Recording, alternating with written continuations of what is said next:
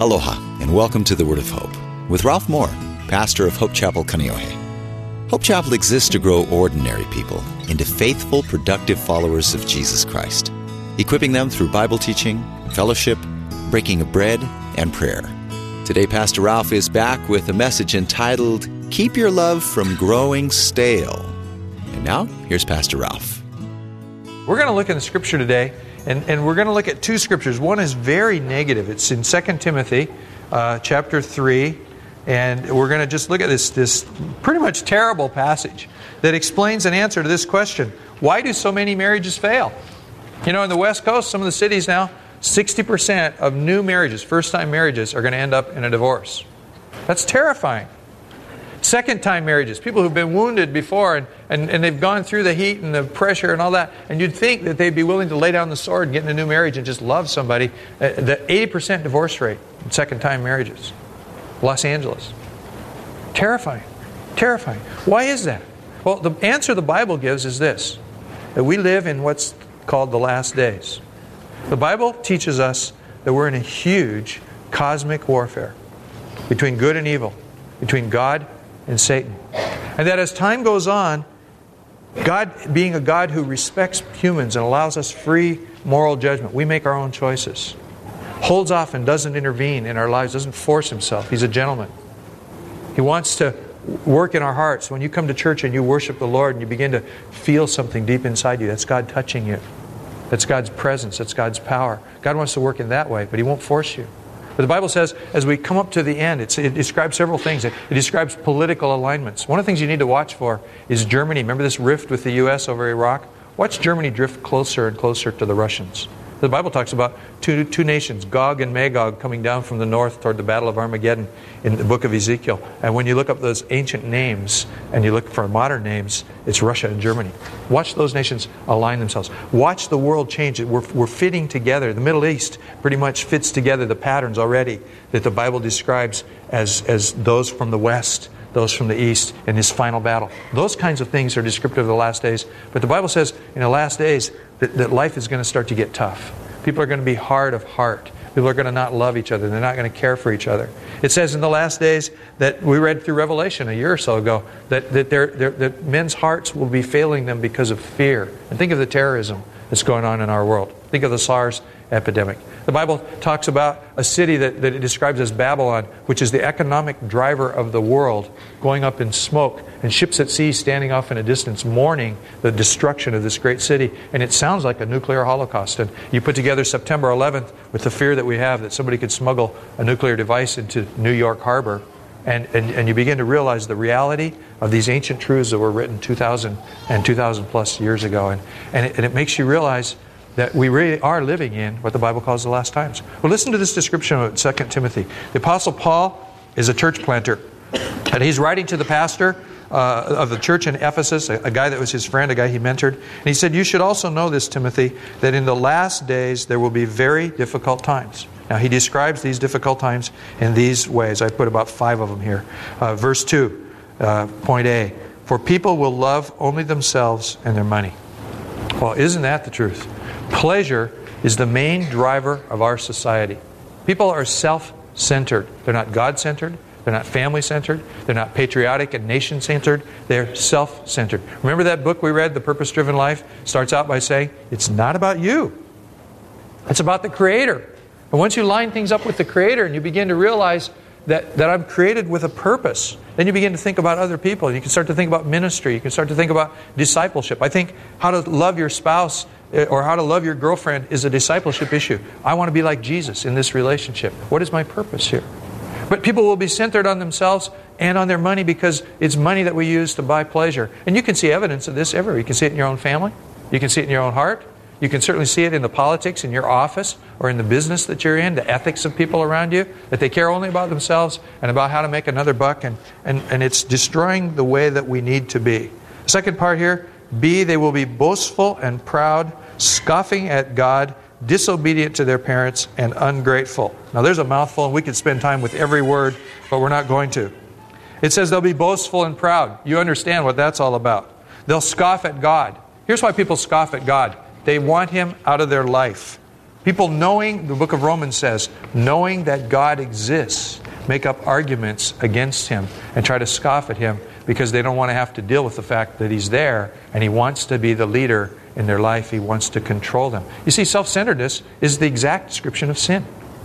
God wants us to surrender to Him, and when we turn our back on Him and reject Him as the leader in our life, that's what the Bible calls sin. God's not mad at you for all the little rotten deals you ever did. What dishonors God is you saying, I'll run this show. I don't need you here.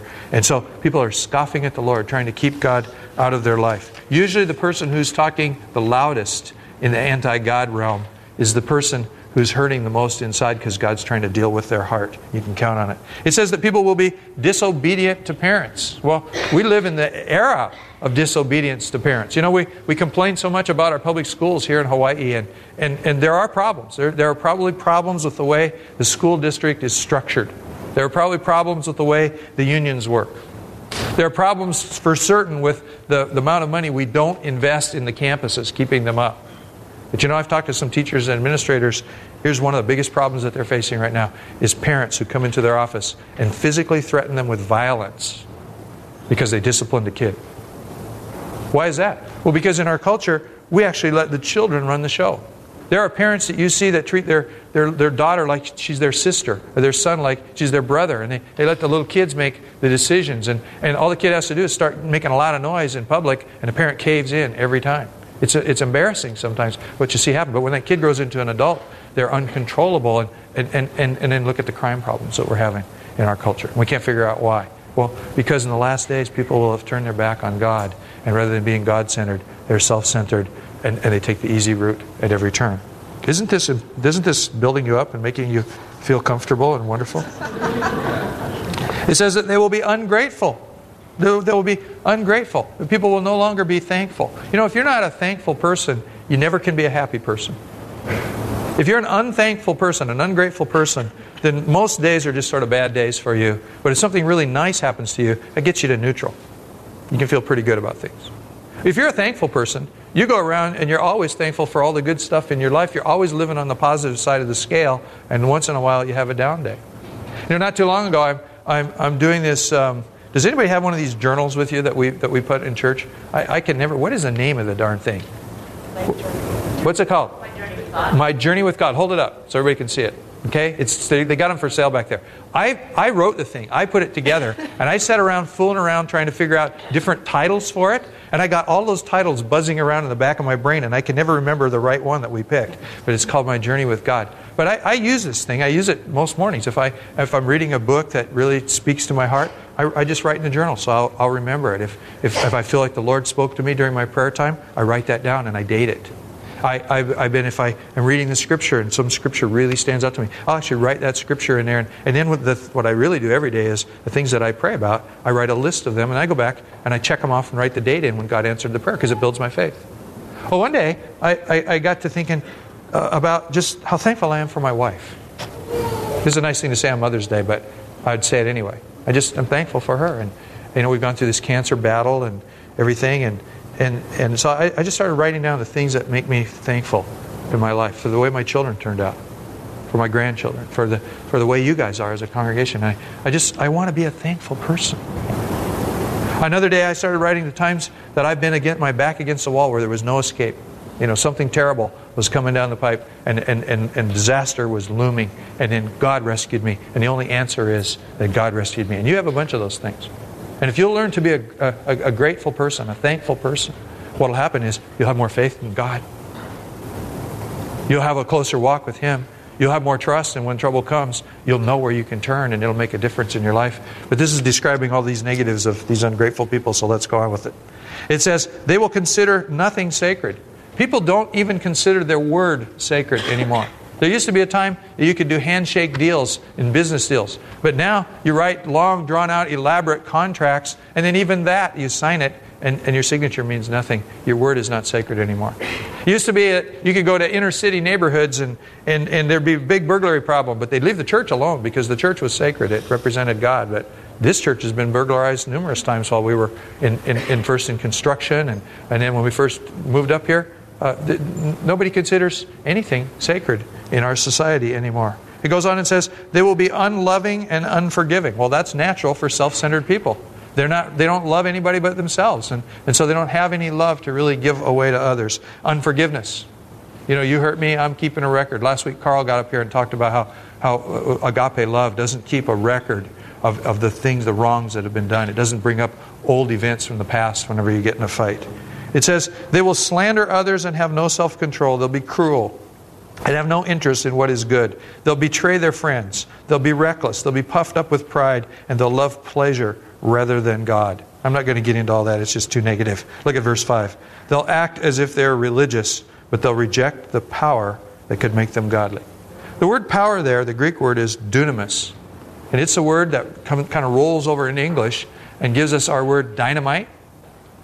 It gives us our word dynamo, which is a word like an electric generator. It gives us our word dynamic, an exciting, dynamic person, some charismatic individual. And it's really here talking about the power of God. There'll be people in the last days talking about spirituality. Almost everybody that you know has some angle on spiritual things. Oh, the God I worship wouldn't be like the God of the Bible. The God I worship, and they've concocted this idea in their mind of something that they call God. And there's this spirituality, but they reject the power that God has. I've been praying something about this church. In fact, I actually feel like the Lord told me that I'm supposed to pray.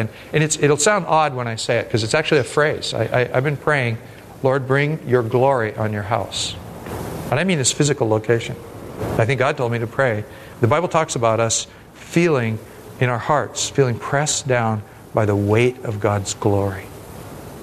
I've been praying that when you come together and you worship and you come and you sing, that you don't just come and be entertained by the team that's up here, or that it just doesn't become a sing-song time, but that when you're singing these songs, because they're really most of them prayers, that you interact with God. And I know that every one of us would say, well, at some time in my life that's happened. I've felt the presence of the Lord. Well, what I'm praying is that you walk into the room and you feel the presence of the Lord. That as you're singing the songs, that you're sensing the Spirit of God. Because the power of God comes from the Holy Spirit, who the Bible says when we become Christians, He comes to live in us. Jesus promised us that He would be a comforter to us. He'd be a counselor. He'd be a teacher. He'd lead us. I'm praying that when you hear the words of God proclaimed, where I'm up here teaching, or Carl's up here teaching, or Rob or somebody, that you're hearing the Spirit of God talk. You're hearing way more than the words that I'm saying, but that you're feeling and you're sensing and you're hearing the Spirit of the Lord speak to you and lift you up and build you up, or scold you, or whatever He needs to do in your life at that time, but that His presence is there. Because, folks, without this power, without this dunamis, without the Holy Spirit, why go to church? It's a waste of time. I mean, if God can't transform a busted up marriage, like we heard that girl Brandy 2 weeks ago, if God can't change somebody and put love in their heart miraculously, then we're just barking up the wrong stump. If God can't set an alcoholic person free. There's a man in our church, spent some time with my son yesterday and telling him his story about how he came to Hawaii and he was bereft of money. He had 35 cents in his pocket. He was drinking, going through a case of beer a day, 4 packs of cigarettes a day, and just ruined as an individual. Doctor told him he wasn't going to live. Doctor told him, he went and told the doctor, I became a Christian, I quit drinking. And the doctor said, that in itself will kill you. You quitting that fast will kill you. That was a long time ago. It didn't kill him. He's sitting right outside there drinking coffee because he was in church last night and Friday night. He's here all the time. If there isn't the power of God to do that in people's lives, then this is just a bunch of nonsense. If Christianity comes down to a bunch of people who gathered around a group of rules and figured out that they had enough rigid discipline to keep the rules, and now they have the right to look down on everybody else and judge people, well, who'd want to be a part of that? You know, that's what some people think. People need to know God loves you. And God is not mad at you. He wants to make your life into something good. And the power of God is available. So what is all this saying? It's a very negative text we've looked at. It's saying that in the last days, people will have turned their back on God heavily and gotten self-centered, and their lives are going to be in ruin. It doesn't say one thing about marriage in here, but it is the answer to that question. Why do so many marriages fail? Are you with me? Now, here's an interesting thing. In Psalm 37, it's my favorite chapter in the whole Bible, it talks about times of famine. And it says, I've lived a long life, and I've looked around, and I've never seen the children of the righteous begging bread. In times of famine, the righteous have plenty to eat. In other words, God takes care of people who are godly people through difficult times. Well, then that would mean that we could expect Him, if there's a famine of love in the land, that in this time there's a famine of love, there could still be plenty of love in our hearts, plenty of love in our homes, plenty of love in our dating relationships, plenty of love to see us through. We can count on God to do that. Does that make sense to you? This is pretty good stuff this morning, huh? Well, let's go to Romans chapter 12. I want to look at just one verse of Scripture over here. Romans chapter 12. And this is the positive side of the equation. It starts talking about love. And again, as Paul is writing here, he's not writing a teaching on marriage. He's writing to Christians about loving each other and loving the people around them. But that certainly would include your dating relationship, or that would include your marriage, or that would include your family, or whatever. And he starts out by saying in verse 12, just love each other with genuine affection. The word love, let me give you two Greek words, and don't write this down because it's not worth writing down, but it'll make a point. The word love in Greek is philostorgos. Philostorgos. And then when it says affection, genuine affection, the word there in Greek is Philadelphia, brotherly love. So you're supposed to philostorgos each other with Philadelphia. But do you see the word phileo in those two words? See? And when it says love each other with genuine affection, the philostorgos word means to cherish each other. Now today's Mother's Day. And you got these little kids up here singing, and they're as cute as all get out. Wasn't it a trip? And, they're going, I love you. All that. Well, we have these times that we set aside in America. We have Mother's Day, so we cherish our mom on that day. We have Father's Day. We cherish our dad on that day. We have Christmas and Thanksgiving. We cherish our family on those times. In many ways, Christmas in America has become more about family than it's been about God, about the birth of Jesus. And at our family at Christmas, we always sit around and thank the Lord for everything He's done for us in the last year before we open presents, because we want to remember this is about Jesus. But there's that warm, fuzzy feeling about it's Mother's Day, and you want to do something special, and you want to show that you cherish your mom. I got a call this week from my daughter-in-law. Can we take you guys out on Monday night for Mother's Day? And man, that warmed my heart that my son and daughter-in-law wanted to it's cool. And I've been struggling around trying to figure out what to buy my wife for Mother's Day, and I even asked my secretary to write me a list of suggestions, and I ended up doing the same old thing. I went out and bought her flowers, but I went to this flower shop and I met this lady. I think she's from Hong Kong. She's still struggling to learn English. But she had designed this gorgeous thing, and it was just a one of a kind. It was a sample to see if it sold, and then they would sell some more. And she just a new worker at the shop, and it is really pretty.